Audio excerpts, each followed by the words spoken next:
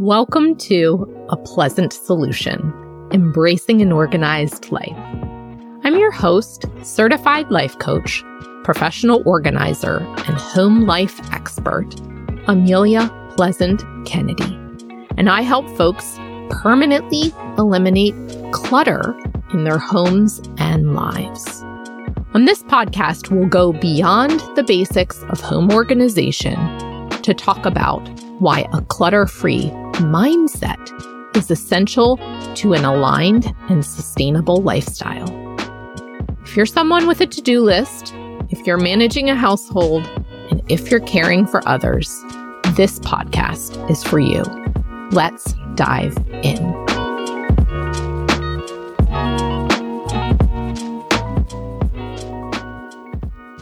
Welcome to episode 10, the Motivational Triad and Decluttering. My great aunt and uncle lived on a farm in rural West Virginia. I don't have strong memories of their farm, but I do remember the buttons. I have an image in my mind of a stairwell or a cubby area, which was lined with tin larder cans full of buttons. Each can was slightly larger than a gas propane tank. These cans were full of buttons of all types, plastic everyday buttons of different sizes and colors, and fancy buttons too. I have no idea what compelled my great aunt and uncle to collect the buttons, but decades later, I found several of these cans in my mother's garage. The cans were extremely heavy and had now become my responsibility to discard during her downsizing process.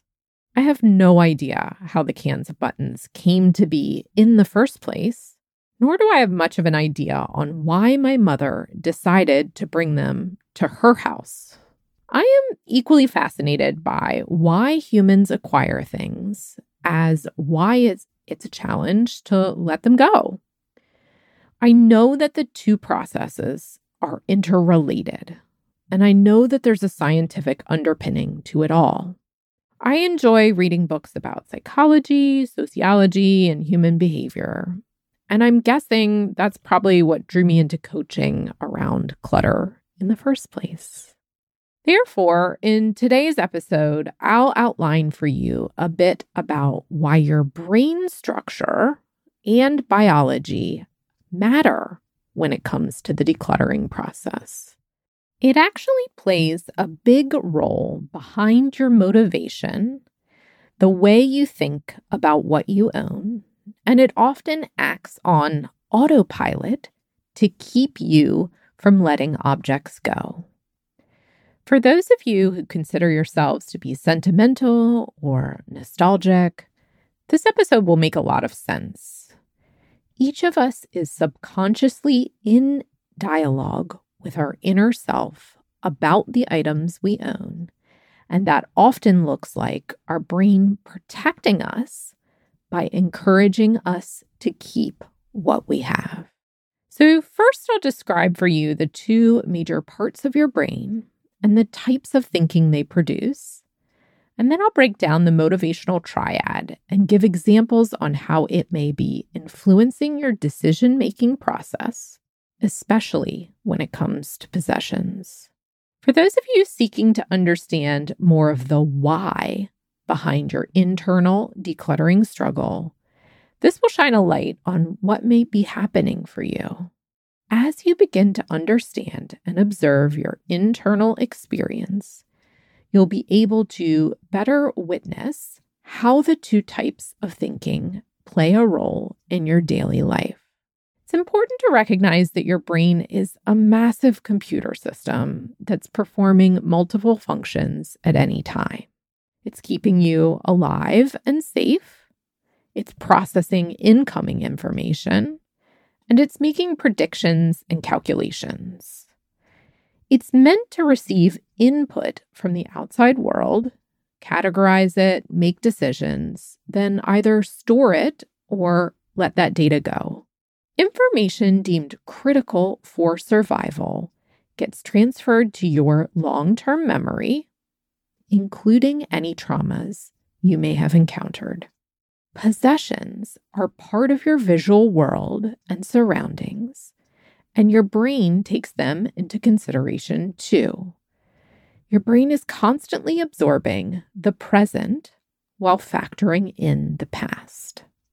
Your primal brain, or limbic brain, is the portion of your brain that controls bodily functions. It automates hunger, breathing, blood flow, and safety responses like fight, flight, fawn, or freeze. The primal brain is part of our ancient biology and controls our instincts and drive to survive.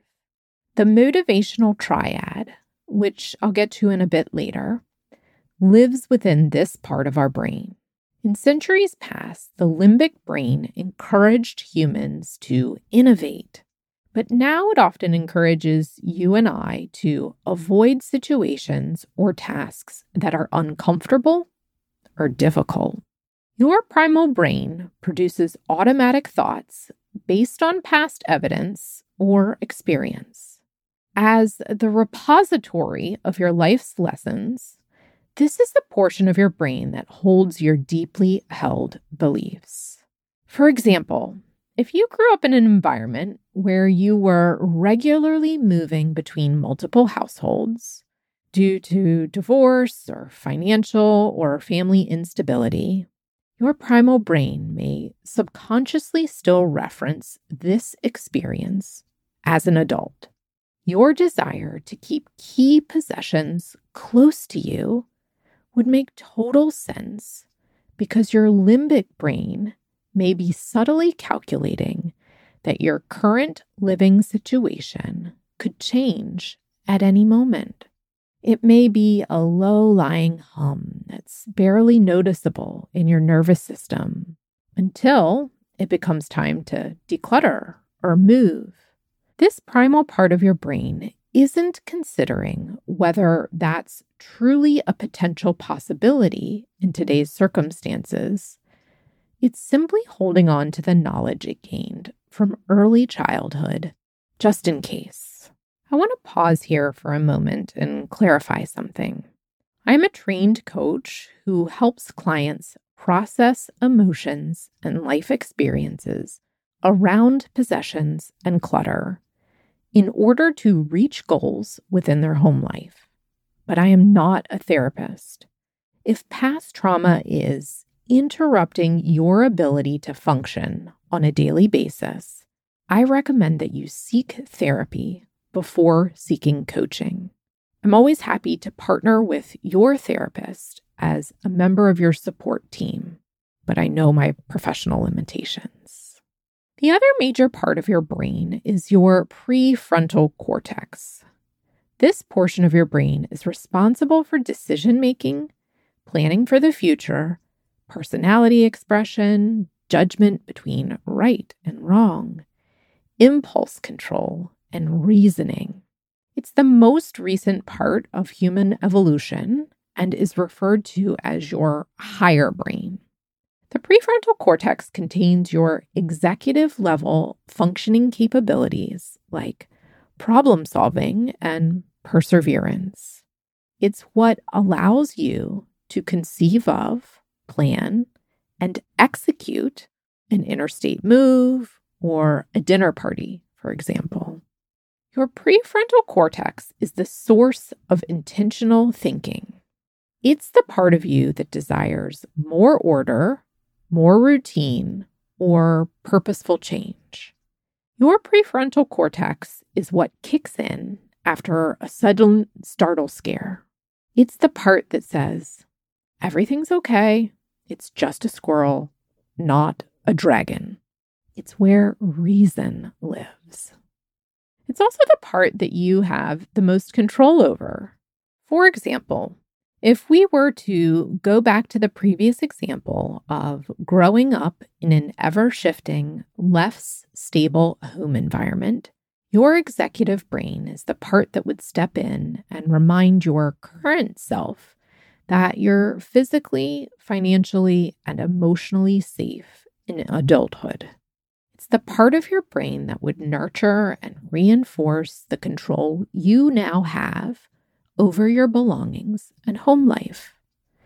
Yes, in childhood, you were at the mercy of other adults in your life.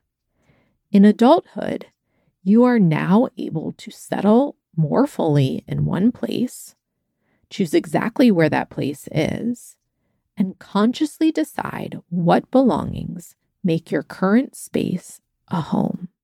The prefrontal cortex can be directed to focus on the truth of now, all while having compassion and understanding for your childhood circumstances. It can consciously engage with the facts of the present and produce intentional thoughts like, I'm in charge of my home now. During my sessions with clients, we get curious about both parts of the brain and what messages or thoughts those parts are sending you in any given situation. Before we move on to the influence of the motivational triad in the decision-making process, let me recap. The biology and the structure of your brain influences how you think about what you own on two levels. There are automatic processes and automatic sentences that stem from your primal brain, and there are intentional processes and intentional sentences stemming from your prefrontal cortex. Both matter and both play a role in all areas of your life, including chores and household labor, scheduling, organization, delegating responsibilities, managing your time and rest, caretaking, and of course, with the objects you own. The motivational triad is a set of 3 fundamental core actions built into the biology of your limbic or primal brain. These are the driving features that keep our species alive, safe, reproducing, and moving forwards. That's the motivation portion of the motivational triad. You can't really unwire them from your brain unless you suffer injury to the brain. In a moment, you'll understand exactly how this triad plays into your decluttering and organizing journey. Please note that the following 3 actions can show up in any order or at any moment in your life, and the way that I'm sharing them here is completely randomized. First, your brain is always seeking pleasure. Seeking is the key word when it comes to belongings. Science has shown us that the anticipation of something new is even more powerful than the acquisition of it. It's part of our primitive wiring that motivates us to go after something in hopes of acquiring it and making it our own. Competition over resources, tools, and supplies flows through our DNA, and historically, the person or the one with the most items or the best items survived to produce the next generation. In episode 4, I mentioned the pleasure life cycle of an object. The seeking pleasure segment of the motivational triad aligns with this concept. Think back to your most recent item that you really, really wanted. Perhaps it went on sale for a deeper discount than usual. Your body probably became flooded with feelings of excitement and eagerness, stemming from the thoughts that you could finally buy that beautiful coat. Plus, it was available in your size and favorite color. Thoughts of possessing the coat sent dopamine, the feel-good chemical, rushing through your brain. The voice of reason and consideration from your prefrontal cortex was being drowned out by the automatic desire to have the coat. By owning the coat, you'd be protected from the winter elements and, of course, look chic and desirable while doing so. There's an element of evolutionary biology at play when you shop, and those in marketing know exactly how to nudge your inner scarcity mechanism. So you'll click buy. The second element of the motivational triad is avoiding pain. Let's say a handful of years have passed and your once glorious coat is looking a tad stained and worn in your closet. Its shine has worn off and your brain has habituated to seeing it in the coat closet each off season. Possessing an item doesn't trigger more hits of dopamine, yet you're not eager to part with it. Making a decision about continuing to keep the coat or to part with it requires your prefrontal cortex. However, the thought of going through the coat closet sounds dull and mildly overwhelming. That task hasn't reached the top of your priority list for two reasons. One, decluttering the closet is the opposite of pleasurable. Triad item number one. And the thought of not having the coat may feel like a loss. Your limbic brain will keep you as far away from pain or difficult situations as possible. In the past, this biological function was designed to keep you safe from physical harm. In today's society, avoiding pain typically means emotional pain. The coat originally brought pleasure, and part of you may wish it was still brand new. Part of you may feel like you'll never be able to find an equally outstanding replacement. Part of you may feel like it's never going to be appreciated by its next owner in the same way.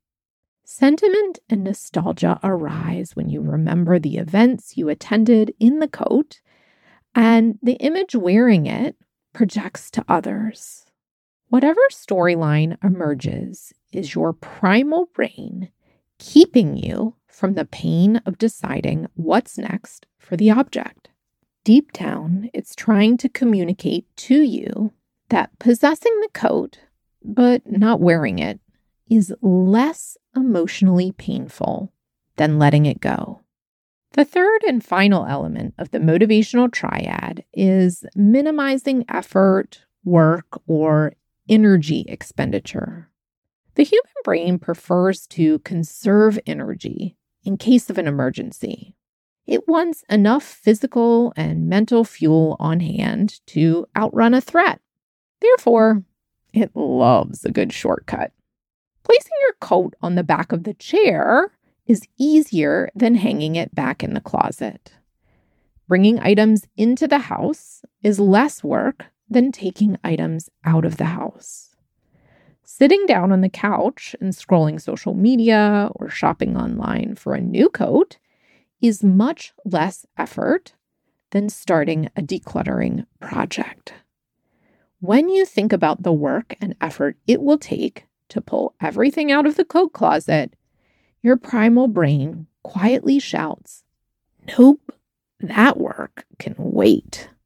I share the three elements of the motivational triad: seeking pleasure, avoiding pain, and minimizing effort to help you understand that there are more at play in your brain when it comes to decluttering and organizing than just lack of motivation or nostalgia. You're biologically wired not to want to put in the work to let go. Deep within your DNA, ownership of objects is seen as the pathway to success and survival. You have to actively counteract these desires with the intentional thinking and planning portion of your prefrontal cortex. When I work with clients, we create awareness around which part of your brain is dominant at any given moment. The automatic primal brain with its sneaky thoughts to ensure your safety and survival, or your prefrontal brain with its intentional thoughts of value and purpose. You can do this too. Take a moment to get curious the next time your brain lights up for a shiny new object. Notice if it's a course of learning or an experience, or if it's a physical item. Listen in to the voices in your brain that are trying to sway you to buy it or reason you out of it. Neither is right, neither is wrong. It's the noticing and awareness that you're seeking. Take a moment to pause before you decide. Put the item in your cart and walk away. Allow your automatic thoughts to settle. Then consciously decide what to do with your prefrontal cortex. It's an enlightening process for sure. Note, the same process can apply to an upcoming project or task you want to undertake. The key is to listen for the elements of the motivational triad at play with your project. Now, let's return to the larder can full of buttons. I hadn't forgotten about them, had you? I'm just so curious. Within the context of our brain's biology, I want to know who amassed all the buttons and why. Did it start off as a fun project or out of need? How did it serve my great aunt and uncle? Like in case of a button shortage? I have no idea. Then, of course, I wonder, why did my mom not toss them out or donate them to an art supply project? By bringing them to her house, was she trying to avoid the discomfort of having to decide what to do with them? Was she simply doing what she thought was easiest? I'll never know, and neither will you. Talk to y'all soon. Hey, y'all. I'd be honored if you'd take 3 minutes to leave a review of this podcast. Your time is precious, and by leaving a review, a pleasant solution will reach more listeners and lives. I'd also love to hear your feedback and share your review on a future episode. Talk to y'all soon, and remember, you are more organized than you think.